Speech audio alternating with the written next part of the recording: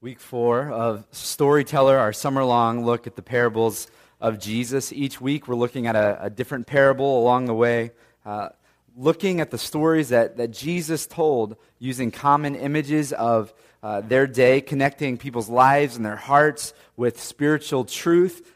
We said all along the way that these are earthly stories with heavenly meaning, and this week's parable is the parable of the talents, Matthew 25, 14 through 30, a story about a boss and his employees and their behavior while he's away.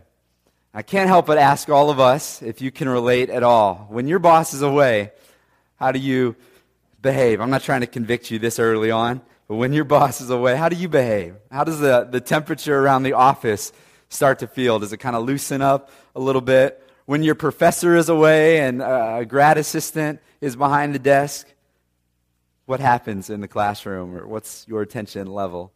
When your parents aren't looking, or when parents go out of town. I know that nobody in here has ever thrown a party when mom or dad were away.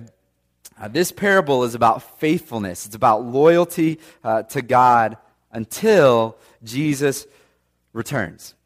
It's about faithfulness. So when I was in high school, for 2 summers, I was a lifeguard at a water park. I was the man. I was 16 years old, and they gave me a whistle. I could blow at people and tell them what to do. It was a massive water park with just thousands of people would come through every day. There's slides and bunches of pools and a wave pool and waterfalls, and it's a pretty crazy place, pretty insane. And as a lifeguard, you go through your training, and then you have to kind of stay on top of your training. And then throughout the way, you'd have managers, supervisors come, and while you're looking at a pool, they would come. You didn't realize it, but they'd be looking right over your shoulder. And it was very important that you were doing your job well. I think that's kind of obvious. The problem was, being a lifeguard, there were a lot of young punks, not me, but a lot of young punks who got the job so they could show up and pick up girls. And they didn't last very long because the managers found that out. And the other big reason why they didn't last very long was because of this thing that we called the silhouette. Now, the silhouette was this piece of heavy material that was cut out into the silhouette of a person's body. And it was heavy, and it would sink to the bottom of the pool, and if you didn't know, you would look and think that there was somebody at the bottom of the pool. It was really insane. And so what would happen was periodically supervisors would jump into this busy, crowded pool into their, just the regular bathing suits, not the short red ones, and they would just jump into the pool with the silhouette rolled up really tight and tucked under their arm, and then they would just kind of discreetly drop it. And if you didn't rescue the silhouette within 40 seconds, you're fired, because that would have been a real person. And let me just say that there's nothing more horrifying and simultaneously more humiliating than rescuing the silhouette.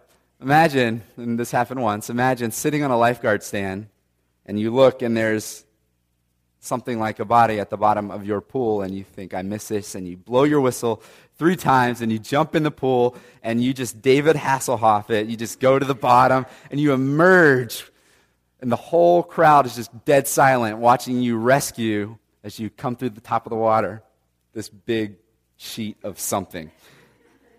It's humiliating and horrifying, embarrassing but essential, because the truth is if we didn't have supervisors looking over our shoulder, if we didn't have the silhouette periodically dropped on us, we would have started to slack off and maybe talk to some ladies. But because they did that, we stayed on our toes. And people tend to slack off when the boss is away, unless, of course, you have a strong relationship with your boss and you know your boss to be really, really good. And Jesus' story that we look at here in Matthew chapter 25 is about a boss who goes out on a journey, and we get to look at his employees, and we get to see, are they going to slack off, or are they going to be faithful to their boss while he's away? And ultimately, this parable is calling us to faithfulness to our master, the Lord Jesus. He's a good and perfect, great, wonderful master who we should just gladly submit our lives to. Look with me at the opening verse, verse 14 of Matthew chapter 25. He says, for it will be like a man going on a journey. Now, what is the it that Jesus is talking about here? Look back up to verse 13 to get a little context. It says, watch therefore, for you know neither the day nor the hour. So what is the it that Jesus is talking about here? He's talking about a day and an hour that we should be watching for. He's talking about the day when Jesus will return and we get to see him face to face, that God became a man, Jesus of Nazareth, that he lived perfectly, undeserving of the wage of sin, which is death, yet he died. He laid down his life. You know the story of the cross. He died brutally as our death payment, as our substitution for our sin. But death has no hold on God, so he resurrects to life, and he appears to his people for 40 days, showing, I am alive, undeniable. And then, just before ascending, going away on his journey, ascending into heaven, he calls his people to a mission. He says, you have a job to do, to be about my work, making disciples. And then he goes out. He ascends into heaven, and he promises to return again.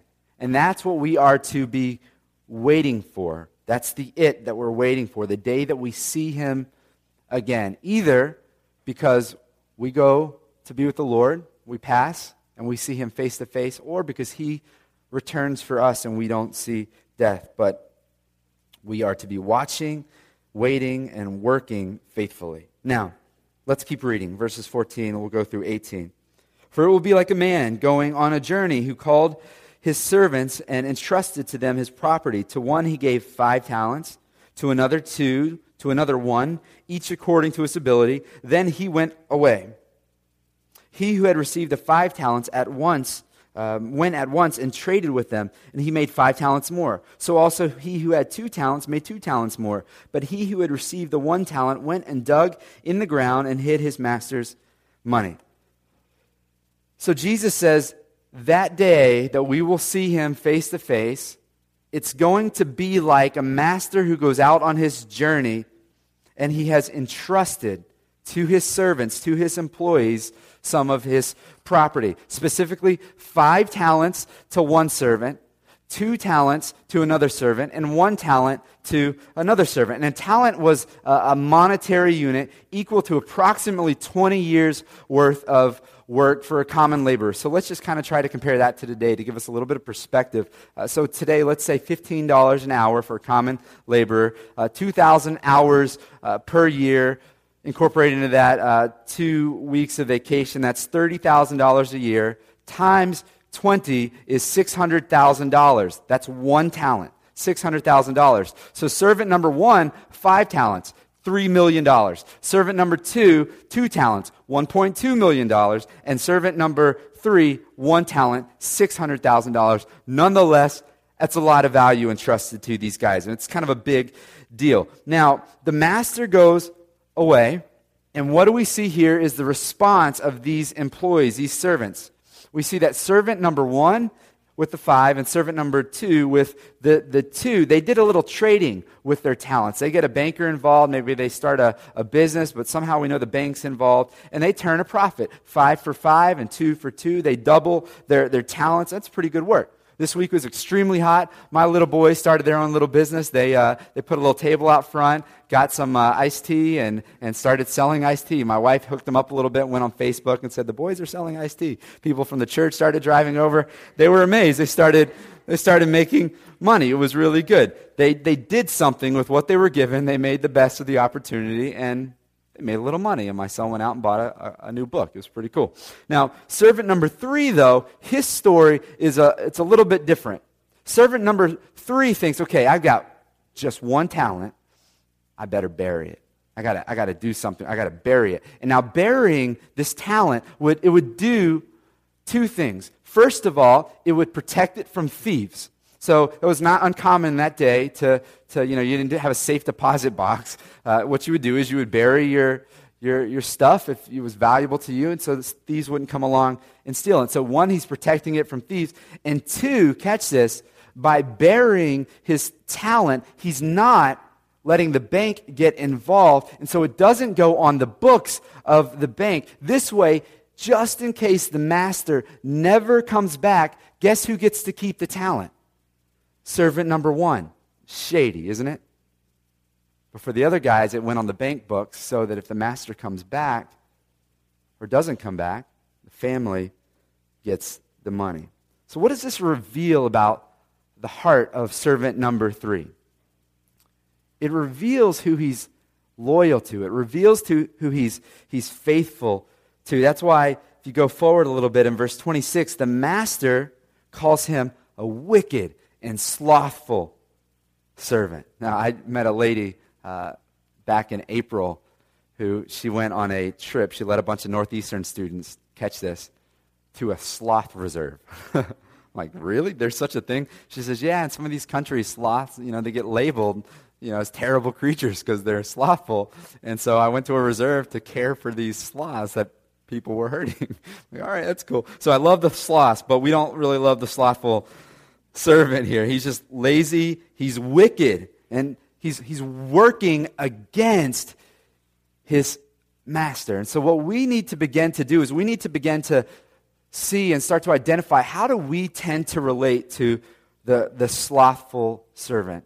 From one extreme to the next, from full-on working against our master to maybe just not making the most of what God has entrusted to you. And so I want to start by looking at the slothful servant, the negative first, and I want to end on a good note and look at the faithful servant, the positive. And so the slothful servant. Now, in order to identify with the slothful servant, what we need to do is we need to think about what has been entrusted to you and to me. Because we're going to look at the slothful servant. We're going to see how he abused what God entrusted to him. And we need to start to identify, okay, what has God entrusted to me? And so as we often do here, we're going to go back to the book of Genesis. You don't have to flip there. We'll put it on the screen. Genesis chapter 1, verses 27 through 31. It's so foundational for who we are and our faith. And so Genesis chapter 1, 27 through 31 says this. So God created man in his own image. In the image of God, he created him. Male and female, he created him.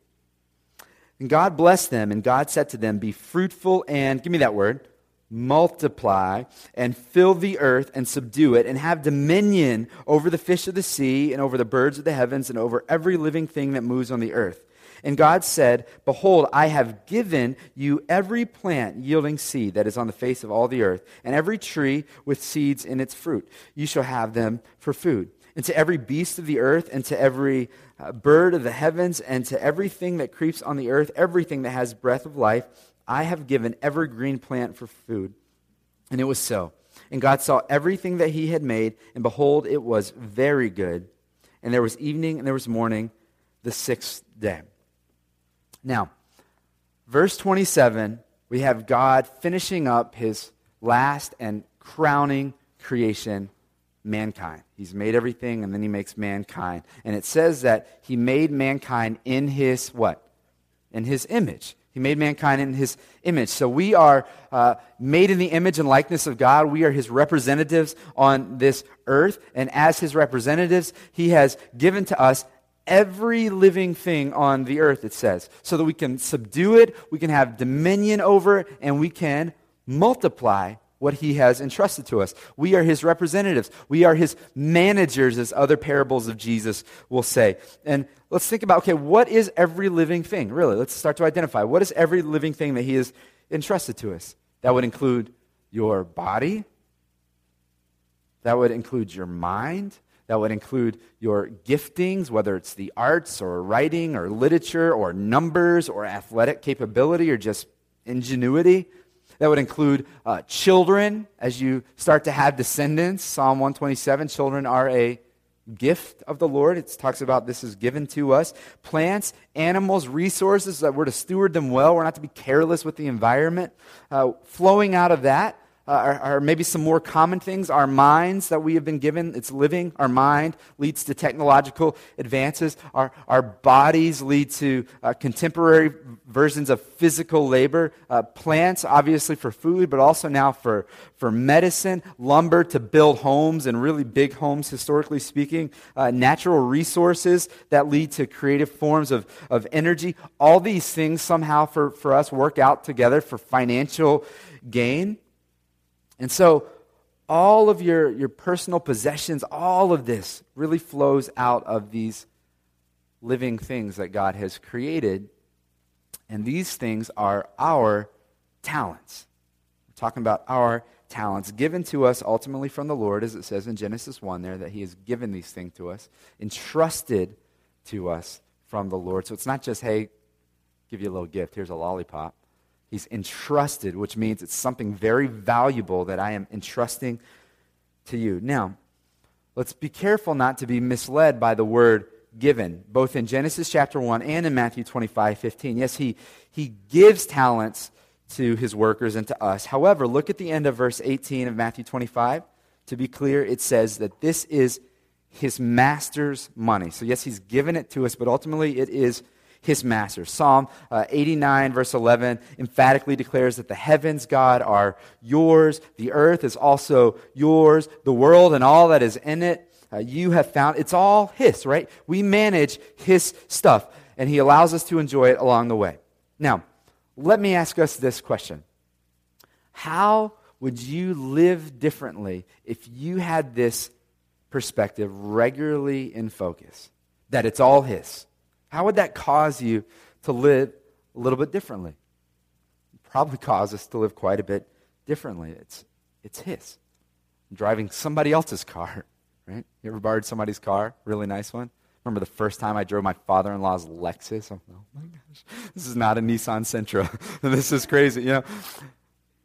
It's all his. But here's what happens. Time happens. We have these moments of clarity. Maybe you're even in the midst of it right now. Yes, it's all his. I'm reminded of that. But then time passes and we start to forget it's his. And we start to lose focus. It's his. I have a confession I need to make here. In preparing to teach for today, I was reminded about something. I was reminded about this. It's a sweatshirt. Pretty nice, huh? Well, it was nice back in the earlier part of the millennium. You will notice it's a camp sweatshirt. It says, Cruz Kids, Santa Cruz, California. Here's my confession. Never been to Santa Cruz, California. Borrowed this from my roommate in college, and I still have it. My confession is that I borrowed it. I didn't intend to steal it from him, but I just kind of acquired it. You know, it's been over a decade now. It's been a long time, and over time, things just start to seem like, well, it's mine, right? You do that with CDs sometimes. You borrow CDs or a DVD, and you're like, it's been like 15 years. That's mine. Does that mean it's mine? No, it's not mine. It's not my sweatshirt. Look at verse 19. Look at verse 19 in Matthew 25. Now, after a long time, the master of those servants came and settled accounts. So, a long time passed before the master came back to settle accounts. And it's quite possible that our boy with just one talent was starting to get a little hopeful. He's not coming back. He's not going to claim his stuff. And the talent didn't go through the bankers, and so they don't know if he never comes back, if he dies wherever he's out at. They're not going to know. They're not going to have to give it to family. It's mine. It's not on the books. But I bet he was surprised when the master comes back to settle accounts. Look what happens after he comes to settle accounts with the slothful servant. We'll skip ahead. Look at 24. It says, and he who had received the one talent, he came forward to his master, saying, Master, I knew you to be a hard man, reaping where you did not sow, and gathering where you scattered no seed. So I was afraid, and I went and I hid your talent in the ground. Here you have what is yours. But his master answered him, You wicked and slothful servant, you knew that I reap where I have not sown, and gather where I scatter no seed? Then you ought to have invested my money with the bankers. And at my coming, I should have received what was my own with interest. And so the slothful servant, he says, Master, I know that you are a hard man, and so I hid your talent in the ground. Notice verse 26. The master isn't buying it, is he? He's like, oh, you knew?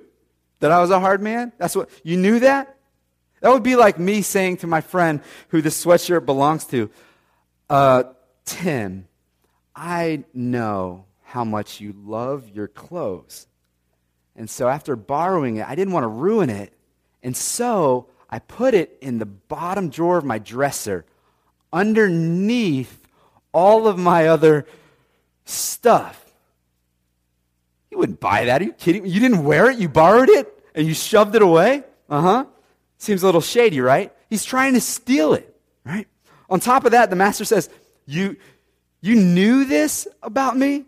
You knew that I was a hard man? You knew that I was shrewd and looking for a profit? If you knew this, then you would have invested. See, he's calling his bluff. It's kind of inconsistent here. He's saying, you wicked and slothful servant. You're too lazy to work.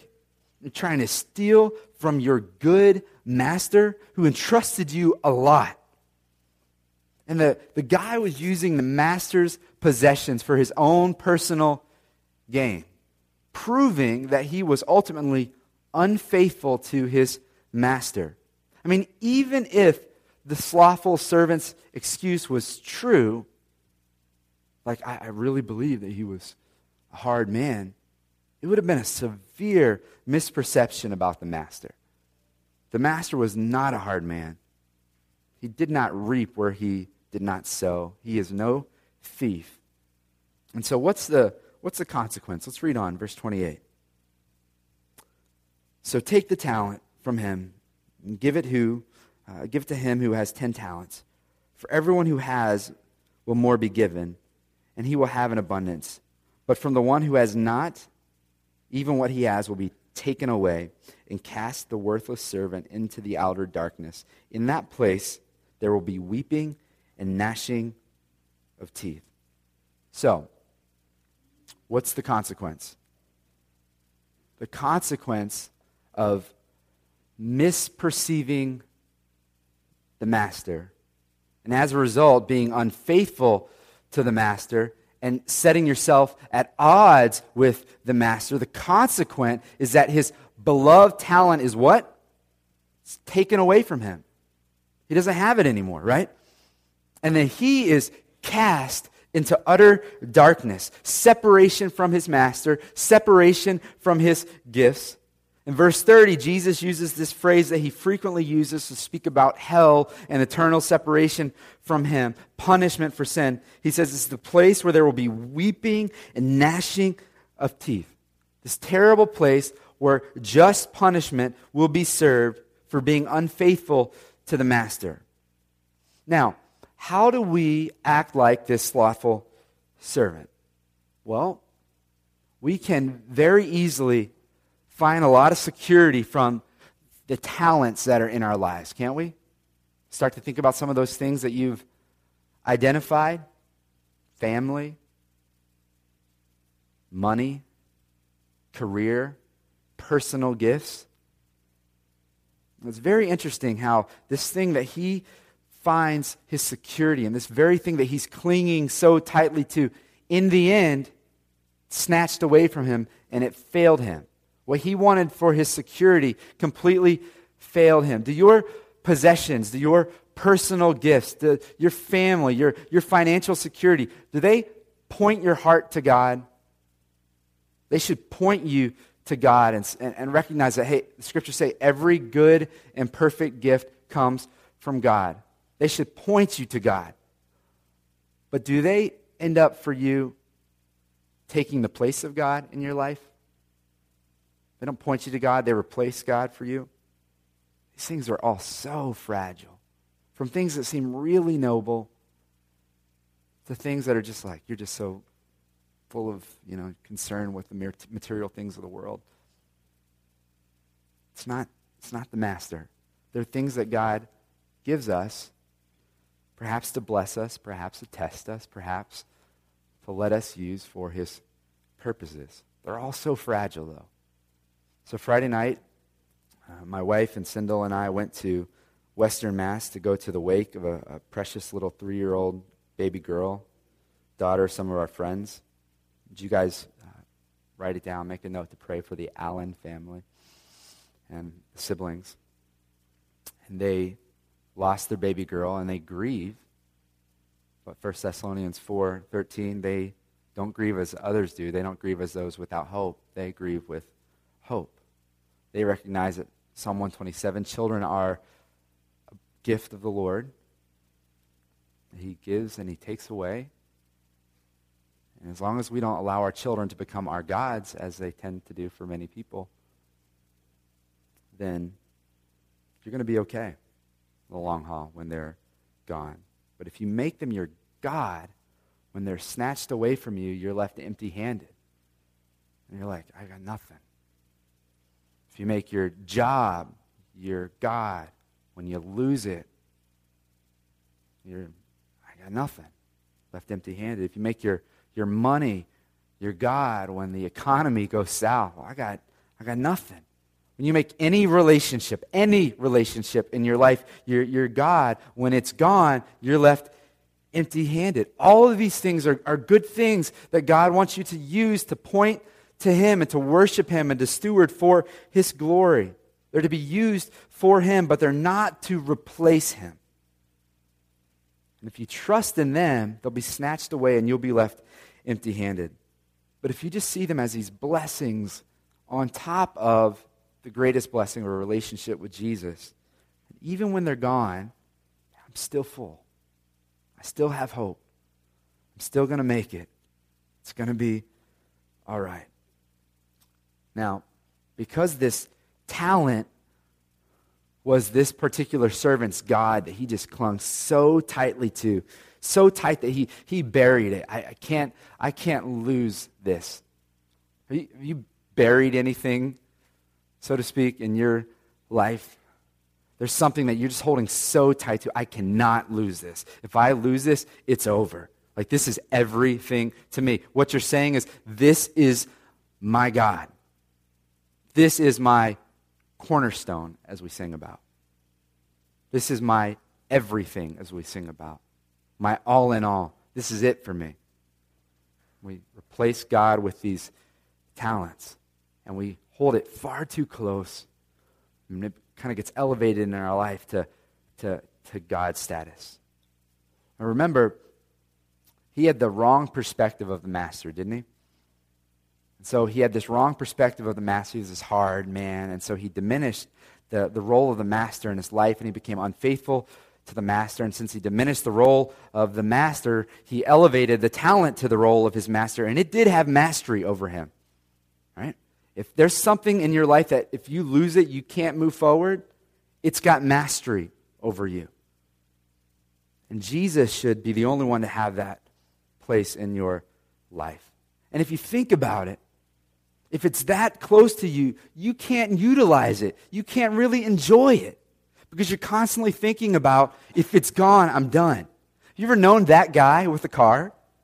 Like, he loves his car so much that he can't even enjoy his car. You know what I'm talking about?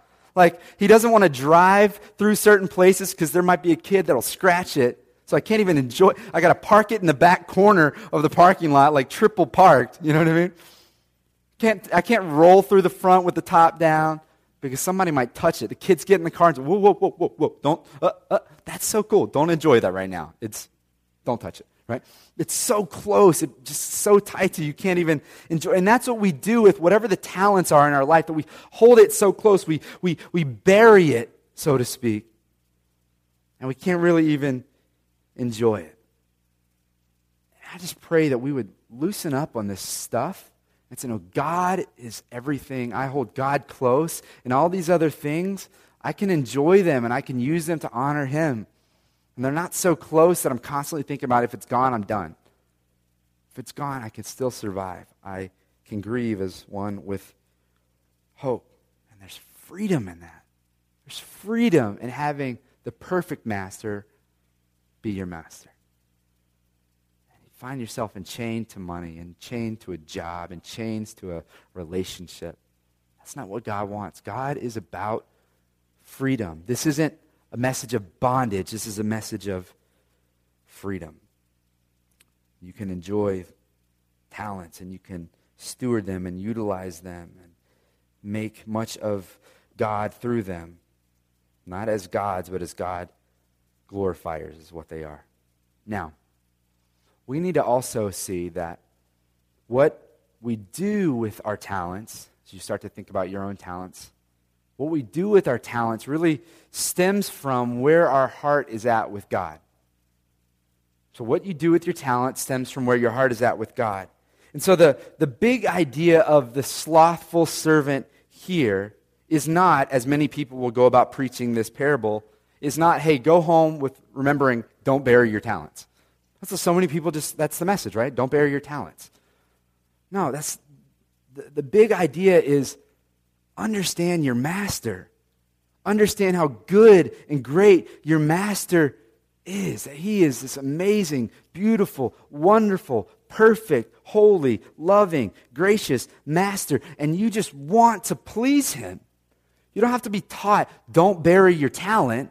You're just like, I got this and I got to use it for him. He's so amazing. He's so amazing. Because ultimately this parable is about faithfulness. It's about faithfulness, that when the master is away, I just want to please him. I want to please him. So as we kind of start to round third base a little bit, I want to move from the slothful, one who was unfaithful, who was wicked, ultimately speaking. It wasn't just this genuine little mistake. He was wicked. He makes it clear. And start to look at the faithful servants. These two people who they had faithfulness to their master in view as really the priority of their hearts. Look with me at 19 through 23. Now, after a long time, the master of those servants came and settled accounts with them. And he who had received the 5 talents came forward, bringing 5 talents more, saying, Master, you delivered to me 5 talents, and I have made 5 talents more. His master said to him, Well done, good and faithful servant. You have been faithful over a little. I will set you over much. Enter into the joy of your master. That's not a hard master, is it? The joy of your master. You want to be around him. You want to be with him for all eternity. Enter into the joy of your master. Verse 22. And he also, who had the 2 talents, came forward saying, Master, you delivered to me 2 talents. Here I have made 2 talents more. And his master said to him, Well done, good and faithful servant. You have been faithful over a little. I will set you over much. Enter into the joy of your master. Do you see how faithfulness to the master is the priority of their hearts? I just want to be faithful. I want to be faithful to you while you're away. Back up in verse 16. It says, he who had the 5 talents, once the master left, it says at once. Those 2 words are important. At once they went and started trading them. At once they got to work. He was faithful to his master. He's like, I'm on the clock right now. He's gone. I'm still working. I'm not slothful, selfish, lazy. He's faithful. And the same goes for servant 2 as well. The point isn't who got 5 and who got 2. God entrusts various portions and gifts to various people for various reasons. The point was, what were they going to do with what they were given? Whatever it is. What do? They went to work at once, it says. They knew their master would come back. And when he came back, they wanted to be able to honor him. They wanted to present to him a return, and a really good return, and as much return as absolutely possible. Do you see the difference between the heart of the slothful servant and the heart of the faithful servants? You see the difference in their hearts? Remember the 1990s sitcoms? And every single 1990s sitcom that I could think of, and I literally sat around and started thinking about it, there's always the episode where the teenager finally gains the trust of his parents and they go out of town. Remember these? And they go out of town for the weekend. They leave teenage kid in charge, and the team throws a party, and house gets wrecked. And then sure enough, the day before they're like, actually, you know what? We're coming home tonight. Well, you're supposed to come home tomorrow. Remember these? And then they come home, And either they barely got the house cleaned up and ready to go, or they just confess out of guilt and they're just exhausted. Right? You remember these episodes? And then from the 90s, we move into the new millennium and the beginning of reality television, which seemed just to almost completely replace the sitcom of the 90s. And now, with these shows, it's a little different. Now we have a situation where a family member goes out of town for the weekend, and another family member works with TLC or HGTV to see how much work they could get done in the house while the family member's away. Like, I can remodel a whole room, right? Or I can turn my husband's ugly basement into his man cave while he's away, right?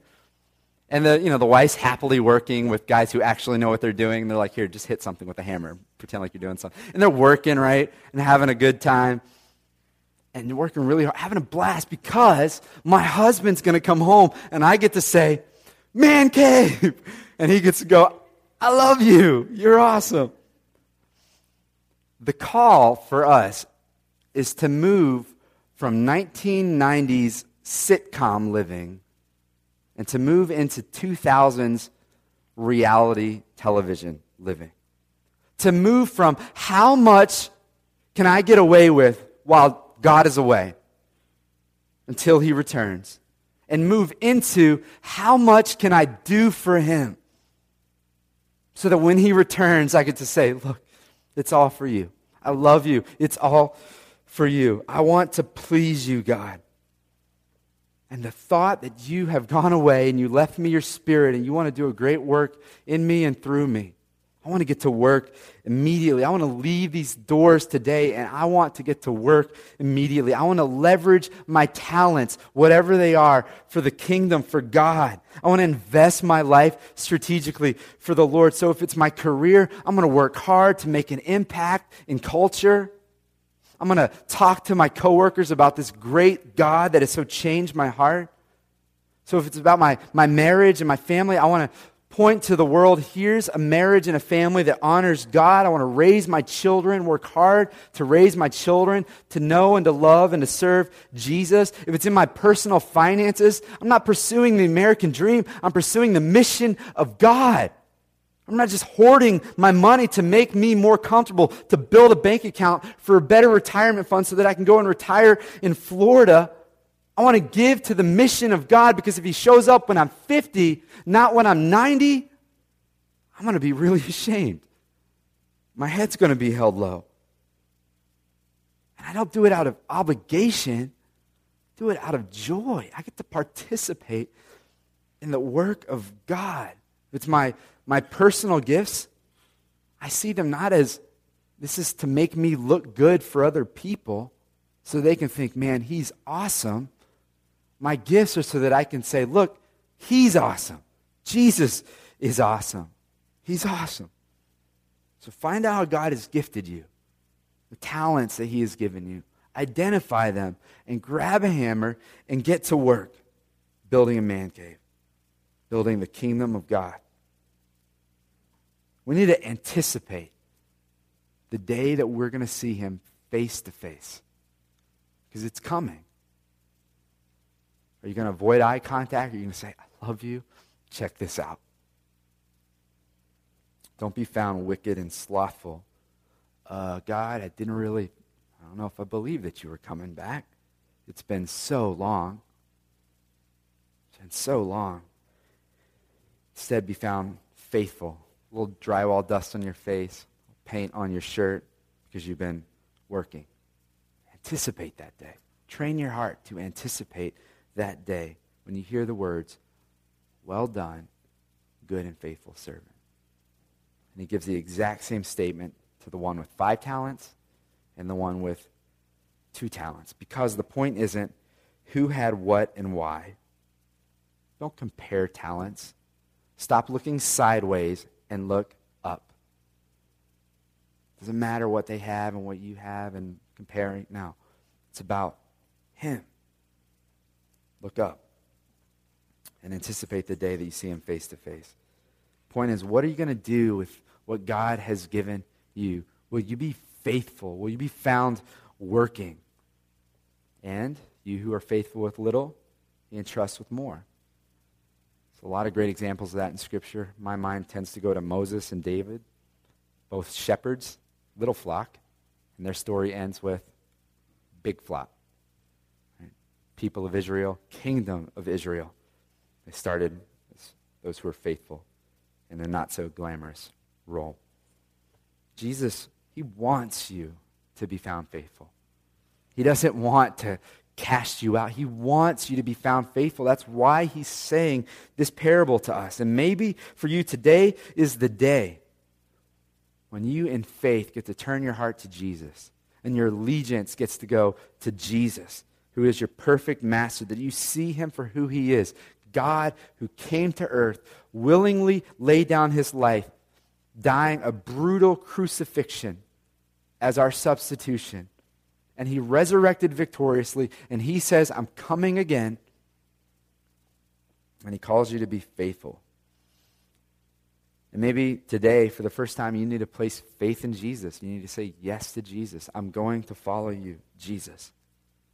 I want to call you to that. He's the perfect master. He's the one that you want to live your life for. So that everything that you do in life isn't in the end snatched away, but he says, this is amazing what you've done for me in my power, the Holy Spirit. And that enters into eternity as your eternal offering of praise to the Lord. Isn't that cool? So cool. Others of us in the room, we need to be reminded that Jesus doesn't just call us to salvation, he calls us to mission. He calls us to join his mission. Maybe he's given you 1 talent or 2 talents or 5 talents. It's a lot of talents that he's entrusting you, more than we deserve. It's a huge privilege. So what are we going to do with it? We're going to be a part of the mission of God? Pray that we would. Pray that we together can long for the day when he says, well done, good and faithful servant. Picture that day. Well done, good and faithful servant. Enter into the joy of your master. Let me pray. Father, thank you so much that you are a good master. You are so good.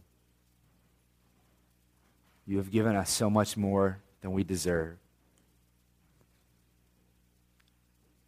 You said the day you eat of the fruit, you will surely die. And yet, we didn't immediately, physically just drop dead right there. Every breath is your grace. Every breath is a gift. Every good and perfect gift comes from above. So we want to thank you for these things.